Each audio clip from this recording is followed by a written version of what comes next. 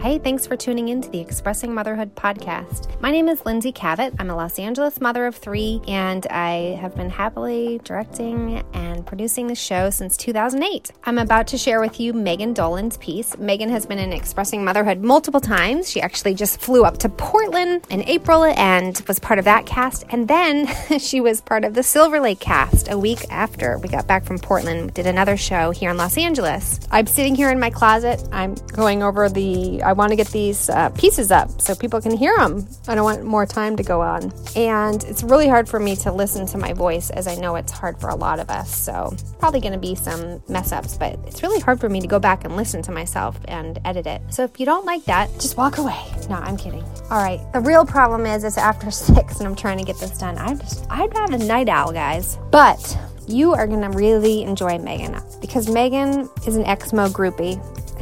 This is her bio. She has performed in Expressing Motherhood shows in the South Bay, Santa Monica, Silver Lake, and Portland. She pretty much follows Exmo's show anywhere because the combination of truth, humor, and connection is addicting. Thank you, Megan. Megan has 2 children, 1 husband, and no pets. She has written and performed pieces for the storytelling shows Listen to Your Mother, Diversity Tales from the Urban Jungle, the Funny Women Festival, the Altadena Creativity Festival, and the TEDx Pasadena Women's Conference. Her solo show, Snack, won an Encore Producers Award at the Hollywood Fringe Festival. You can check out her blog at Dolan, that's with an A, Dolan, dolansblog.wordpress.com. And Megan just has so many great observations about people. She's a great character study.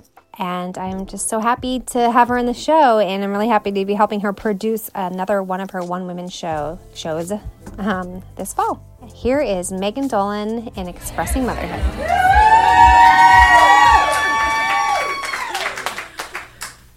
I am not an alpha mom. Hell, I'm not even a beta mom. What's the next Greek letter? Gamma? Delta? Epsilon. I'm probably more of an epsilon mom. You know, when I'm amongst a gaggle of mothers who are debating the pros and cons of delaying vaccines or the benefits of organic produce, I rarely voice my opinion. That is, when I actually have an opinion. A lot of times I'm kind of just blank, you know? I'm a listener, an observer, and I would argue that in the current toxic political climate, these are valuable qualities to have. But when my 5-year-old son is diagnosed with autism and I am plunged into the special needs world awash with alpha moms, they have to be fierce. It becomes apparent that my laid-back epsilon ways might not serve me here. Okay, so I'm sitting in the large drafty meeting room at the Hermosa Beach Kiwanis Club, and it's my first time. I'm here for the monthly meeting of FEAT. That's F-E-A-T. And it stands for Parents for Effective Autism Treatment. But the acronym's a little confusing. Because it lacks the P for parents, and it just starts with the F for 4, and I keep forgetting what the F stands for, so in my head, I just change it to PFEET. And across from me is a very professional-looking woman with jet black, shiny hair. She's wearing a gray pencil skirt, white blouse, and black blazer. And her clothes fit so well, she must have her own tailor. I read once in O Magazine that the only way to have your clothes really flatter your body is to have your own tailor. Really, Oprah? Really? Have to add that to my to-do list? A few more women assemble themselves on the cold metal folding chairs, and they all look well moisturized and put together in a Lululemon sort of way. Pencil skirt looks around and says, okay, think we all know each other here? And then her gaze falls on me. So what's your story? Hi, my name's Megan, and my son, Tyler, he's 5, and he was just diagnosed with autism spectrum disorder, and his biggest challenge is he won't talk to other kids, but our child psychologist observed him in his kindergarten at our local public school, and she strongly recommended that we find a smaller class size. So we've moved him to a small private school, and that's where we are now. Pencil skirt takes a beat. Okay, well, the first thing you're going to have to do is hire a lawyer. A lawyer? Yes, you'll need to put him back in the public school system. Private schools do not have the infrastructure to offer services. Oh, does he have an IEP? No. Is he doing ABA? No. Is he keeping up with the curriculum? Yes, he's reading and doing advanced math problems. Okay.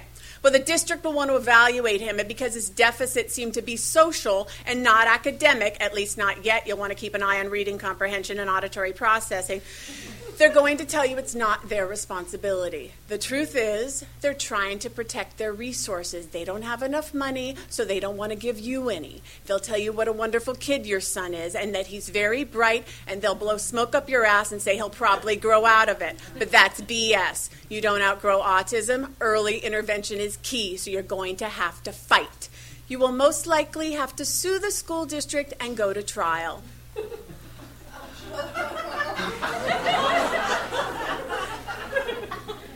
Oh, okay.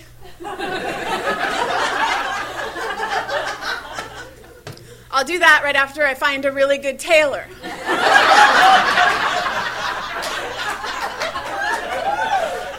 Then Pencil Skirt gestures to a blonde woman with crystal blue eyes who is totally pulling off this French braid. It starts on the side of her head, and it winds completely around to the other side. And it looks elegant and stylish and not in the least bit Amish. Or plural wifey. Helena here sued the Manhattan Beach School District and won, and now both her girls each have a 1-to-1 aide in the classroom. Wow. Helena could be the patron saint of special needs moms. You know, maybe we could all replicate her hairstyle and don our French braids in unity, and it could be like our very own pussy hats. Helena cracks a hard-won, steely smile as if to say, my girls are on their way to productive, well-rounded lives because I'm a badass warrior mom who won't take no for an answer. Are you willing to do what it takes? Yes, Helena. Yes! But you know what? Willingness has never been my problem. I've got willingness up the wazoo. I want to go out and join every support group in the greater Los Angeles area. But you know what will happen? I will crash and burn because I am hindered by an unfocused mind, a lack of basic life skills, crippling anxiety, and a tendency towards overwhelm. Keeping everybody fed, rested, bathed, and delivered to school and extracurriculars in a somewhat timely manner is already way beyond my capabilities. And then add to that a random holiday like St. Patrick's Day and the goddamn leprechaun traps. And I am fucked! And now I'm supposed to add a lawsuit into my schedule?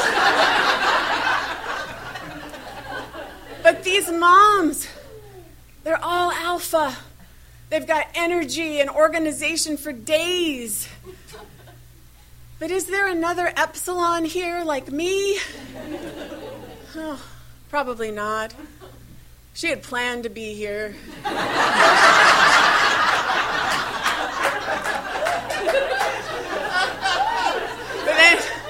then she realized she had nothing in the house for dinner. And she was out of gas, so she made a quick stop at Trader Joe's and then Costco, and then she gets home, she's boiling some frozen ravioli, just convincing herself that the marinara will count as a vegetable. when her husband texts saying he'll be late, so she nags her kids to do their homework and sloshes through baths, and by the time she wrangles them into bed, her exhaustion is crushing, and she collapses on the couch to just watch a few minutes of The Walking Dead. She likes to see people whose lives are a little more difficult than hers.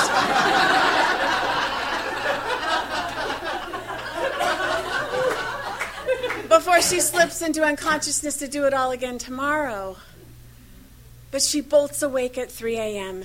in the grips of terror that her son is slipping through the cracks. She will go to that meeting next month. She promises herself. So she gets up, she walks to the kitchen, and she writes on the family calendar in red Sharpie, all caps, "Pafeet!" Exclamation point. Pencil Skirt hands me a stack of paperwork. Here's the guide for the newly diagnosed, a worksheet for IEP prep, a complete list of our approved doctors and service providers, and a contact sheet with all of our emails and phone numbers. Oh, thank you. Thanks. I'm Yvonne. My son Calvin is 6. He's nonverbal. Oh, wow. That's... Just breathe. It's going to be okay. We'll see you next time? Yes. Yeah. The Epsilon contingent will be present.